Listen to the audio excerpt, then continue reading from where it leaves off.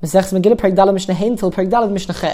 custom of reading the Haftorah, a part of Nach, or more specifically a part of Nevi'im, which is related to that week's parasha. This custom originates from the period during which the Greeks ruled over Eretz Yisrael, and a particular Greek ruler banned Kriyas HaTorah. And because it was a life danger to read Kriyas HaTorah, the Chacham instituted that instead they would read a part of Nach which was related to that week's parsha which they should have been reading. Now once they instituted this custom, so even once it was no longer dangerous and they were able to read the regular Kriyas HaTorah, the custom of reading the part of Nach as well remained, and that is the Haftorah which we read still today. Nevertheless, now that we read Kriyas HaTorah as well, so the actual Kriyas HaTorah is certainly considered to be more significant. It's reading the Torah itself. It is a much older custom, already from the times of Ezra HaSefer, and possibly already from the times of Moshe Rabbeinu. And because of that, somebody who is called up to read from the Sefer Torah itself, that is considered to be more significant, whereas the person who would read the Haftorah, that is considered a smaller honor. Now, in order that people don't think that we're putting this person down, and that we're suggesting that he is less honorable, and that's why he's getting the Haftorah, says the Mishnah, Hamaftir by Novi, the one who reads the Haftorah from Novi, who Peres al Shema, he does the process of being Peres al Shema, which, as we learnt earlier on, is when a group of at least 10 adult men get together to fill in the gaps of the parts of davening which need to be said in a minyan. And so it would include saying Baruch Hu, etc. So the person who would get the Haftorah, he would also get this job. And as well as that, he also gets to be the Chazan, who will repeat Shemona Esrei, V'huneses Kapov, and he will do Birkas Kohanim if he is a Kohen. Now this last one on the list, the fact that he does Birkas Kohanim, is quite difficult to understand, because that's not an honor to this person specifically, because every single Kohen can do Birkas Kohanim. If he is a Kohen, then he can do Birkas Kohanim. If he's not, then he can't. What has that got to do with the fact that he's doing Haftorah? So there are a number of different explanations which are given. One possibility is that it's not necessarily related to the fact that he did the Haftorah, rather it's related to the fact that he's going to be the Chazan. Because the truth is, it's not such a simple thing that the Chazan himself will do Birkas Kohanim. There is a debate about this in Maseches Brachos. So it could be that this mission is actually suggesting, like the opinion over there, that even the Chazan, which we said that the person doing the Haftorah is the Chazan, that even he is allowed to do Birkas Kohanim, as long as it won't make him confused and he'll be able to continue with repeating the Shemona Esrei immediately after the Birkas Kohanim. If that is the case, then he can indeed do Birkas Kohanim despite being the Chazan. Another explanation is just the fact that he does indeed get an honor for being the one doing the Haftorah, that he gets to, so to speak, lead the other Kohanim in the Birkas Kohanim. So he might start a tiny bit earlier, but he will lead the other Kohanim in the Birkas Kohanim. Those are two of the many explanations which are given. And the Mishnah ends off, if this person who did the Haftorah was a child under Bar Mitzvah, so we're going to learn in the next Mishnah that a child is able to do the Haftorah. However, he is not able to be Peres al Shema or to be the Chazan, because those involve fulfilling the obligation of everybody else on their behalf. And there is a rule that somebody who is not obligated to do the mitzvah himself is not able to do it on behalf of others either. And therefore, says the Mishnah, Oviv the rabbi, his father or his teacher, Oivin al Yodai, they will be the Chazan on his behalf, and they'll also do the procedure of Peres al Shema, because those two things a child cannot do. Mishnah Vov, Katan, a child under Bar Mitzvah, Kor Torah, he can do Kriyas HaTorah. He can be called up to the Torah and read for everybody. The reason being, at least the way we're going to understand, is that there is no individual obligation on every person to hear Kriyas HaTorah. Rather, it was instituted as a mitzvah on the community, that in the shul there should be Kriyas HaTorah being read. Now, of course, since everybody is part of the community and part of the minyan, so everybody needs to hear it. But at its root, it is not an obligation on every individual person, rather on the community in general that there be a Kriyas HaTorah read in the shul. And for that, a child is sufficient. Now, if he can do Kriyas HaTorah, then all the more so, a Matargim, he can also translate it, he can be the Maturgamon. Since that is certainly not an obligation, that is more just in order to elaborate and explain the Psukim to those who don't understand the Kriyas HaTorah. So if he's allowed to do the Kriyas HaTorah itself, then certainly he can be the Maturgamon. Aval, however, in a Peres al Shema, he cannot do the procedure of being Peres al Shema. In Ovel Lifnei Teva, and he cannot be the Chazan to repeat the Shemona Esrei, as we saw in the previous Mishnah. Since there is an individual mitzvah on everybody, so he would be fulfilling their mitzvah on their behalf, and since he is not obligated, he cannot do so for others. In addition, Ve'inonoses Kapov, he can also not do Birkas Kohanim if there are no other adult Kohanim doing it. It is considered beneath the dignity of the entire community to wait and receive the Birkas Kohanim from a child alone. If there are other adult Kohanim, then it's okay for the child to join. But if for him to do it alone, that is not considered to be honourable towards the community, and therefore the child Kohen cannot do it himself. Alright, the second type of person the Mishnah is going to talk about now is a Percheach, somebody with torn and tattered clothing, and for certain things which are done in the shul, for him to be doing them would be considered dishonourable, because of the state in which he is presented. However, Poris al Shema, he is able to be Poris al Shema, since their custom was that the person who was reading out the Baruch Hu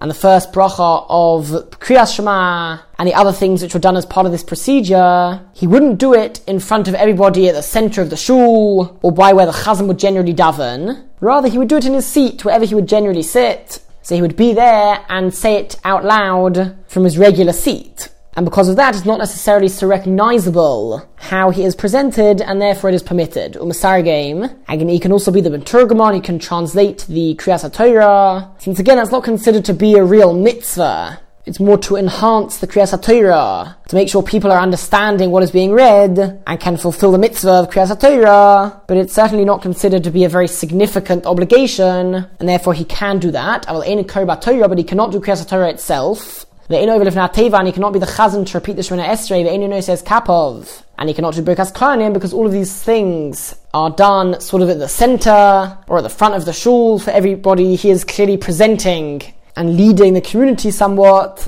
and therefore it is considered dishonorable because of the way in which he is dressed. Third person the Mishnah now discusses is a Summa, a blind man. Part of the procedure of being Poris al Shema is saying the first bracha before we say Kriyas Shema. Since Baruch Hu requires a minyan, so Baruch Hu is essentially telling everybody to bless Hashem, to make a bracha. And therefore they need to say the first bracha before, which is generally said before Shema as well, immediately after Baruch Hu. But since a blind person doesn't really benefit from the light, and the whole focus of the first bracha before Shema is about the light, and how Hashem renews the creation and the beauty of it, and in particular the ability for us to see because of the light which there is. And even though the blind person doesn't necessarily see the light and benefit from it so much, according to the Tanakama of our Mishnah, he is able to Poris al Shema, because his bracha is considered to be like everybody else's bracha, since at the end of the day he does benefit from the light. The fact that other people can see and stop him stumbling and protecting him from harm, so that means that he also is essentially benefiting from the light. And therefore, according to the first opinion of our Mishnah, Poris al Shema, he can do the process of being Poris al Shema or Metargem, and certainly he can be the Meturgamon, the translator, since that does not require seeing, since the translator would anyway always do it by heart. He would hear a pasuk of Kriyas HaTorah and then translate it from memory. Alright, Rabbi Yehuda says, Kol shelo me'oris meyamav, anybody who has never seen light in his life, if he was totally blind from birth, so he has never actually benefited from the light, and therefore any Poris al Shema, he cannot be the one to do the procedure of being Poris al Shema, since he is not really obligated in the first bracha of Shema, because he can't fully praise Hashem for the light. According to Rabbi Yehuda, it's not enough that he benefits from others who benefit from the light. He himself needs to benefit from the light, and since he doesn't, and has never done so, he cannot be Poris al Shema. Mishnah Zayin, since the last few Mishnayos have made a mention of Birkas Kohanim, the Mishnah now teaches a particular halacha regarding Birkas Kohanim. It is forbidden to look at the hands of the Kohanim as they are giving the bracha of Birkas Kohanim. The Mefarshim explained that it's as if the Shekhinah, Hashem's presence, is where the hands of the Kohanim are. That is how the bracha is bestowed upon everybody, and because of that it is forbidden to look at the hands. It's like, as it were, looking at the Shekhinah, which is certainly forbidden for any regular person to do. And because of that, Kohen Shesh B'Adav Mumin, a Kohen who has wounds on his hands, or if his hands have some sort of abnormal shape, they are deformed in some manner, which would cause people to look at his hands while he is giving Birkas Kohanim. So his kapov, he is not allowed to do Birkas Kohanim in order that other people do not look at his hands whilst he is doing so. And Rabbi Yehuda takes this a step further. Rabbi Yehuda says, Af misho yodav tzvuis istis ufua, even if the Kohen's hands were dyed with different types of dyes, blue dye or red dye, if his hands were colored, even though it's not incredibly unusual, and it won't necessarily cause people to stare at his hands, there is still a concern, and therefore Lo Yisas Kapov, he also cannot do Birkas Kohanim, he cannot lift up his hands, Mipnei she'ha'om mistaklin by, because it will cause the rest of the people to look at him and his hands whilst he's doing Birkas Kohanim. Mishloches, another category of person who is invalid to be a chazan is an apikoros, somebody who has heretical beliefs. He doesn't believe in certain principles about Hashem's existence, perhaps, or about the truth of Torah, and of Torah being given by Hashem. So it's certainly not appropriate for him to be a chazan representing the rest of the community. So the Mishnah gives a few signs of how we can tell, or when we need to suspect that perhaps somebody is an apikoros. Anyone who says, I will not be a chazan whilst wearing coloured clothes, which are not white. There is no such requirement in halacha, and from the fact that he is particular on this was something which certain groups of apikorosim were particular about. So this suggests that he is part of one of those groups, and therefore af b'levonim lo yavar, even when he is wearing white clothes and is willing to be the chazan, lo yavar, he cannot be the chazan for the reason that we just explained. Besandal eni over. If he says, I'm not going to be the chazan whilst wearing shoes. Again, that is not a requirement in halacha. One can wear shoes, and in fact it's ideal to wear shoes. So this person who is refusing to be a chazan when wearing shoes, af yochef lo yavar, he can't even be the chazan when he's barefoot. Continues the Mishnah, one who makes his tefillin round, so it sort of fits directly onto his head which is shaped as an oval. The tefillin go directly on it, not like our tefillin which are square, but his were actually made round so that they would fit perfectly on the head.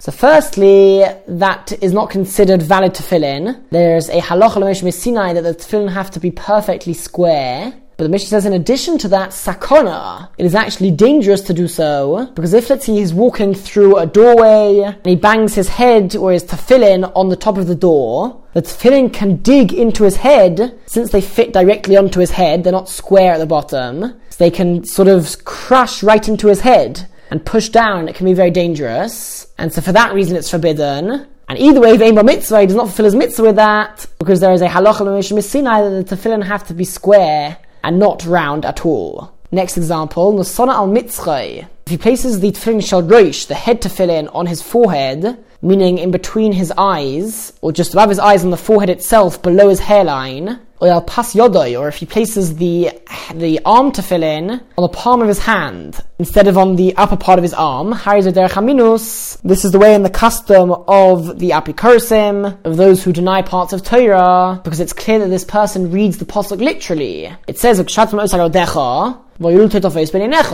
the tefillin on your hand and in between your eyes. Now we know, because of the tradition which we have of how to interpret the Torah, because of the Torah Sheba'al Peh, we know that it's referring to the upper arm and to above the eyes, above the hairline. But this person who is clearly not accepting Torah Sheba'al Peh, and he is reading the pasuk literally, he is not fit to be a chazan. And last examples of the Mishnah, tzipon zohov. If he covered the tefillin with gold, again there is a halacha l'Moshe Sinai which requires the tefillin to be black. But this person decides he wants to beautify the mitzvah, so he coats the tefillin with gold. Or on a sona al beis unkli shalai, he places the tefillin shel yad, the arm tefillin, on top of his sleeve, so it's not covered at all, it's for everybody to see. Says Mishnah, in these two cases, this is the way of those who are outside, as it were, outside of being part of the main body of Klal Yisrael, accepting the Torah which we have, and they are sort of interpreting the Torah for themselves. He thinks that in order to beautify the mitzvah, he's going to cover it with gold, even though of course that's totally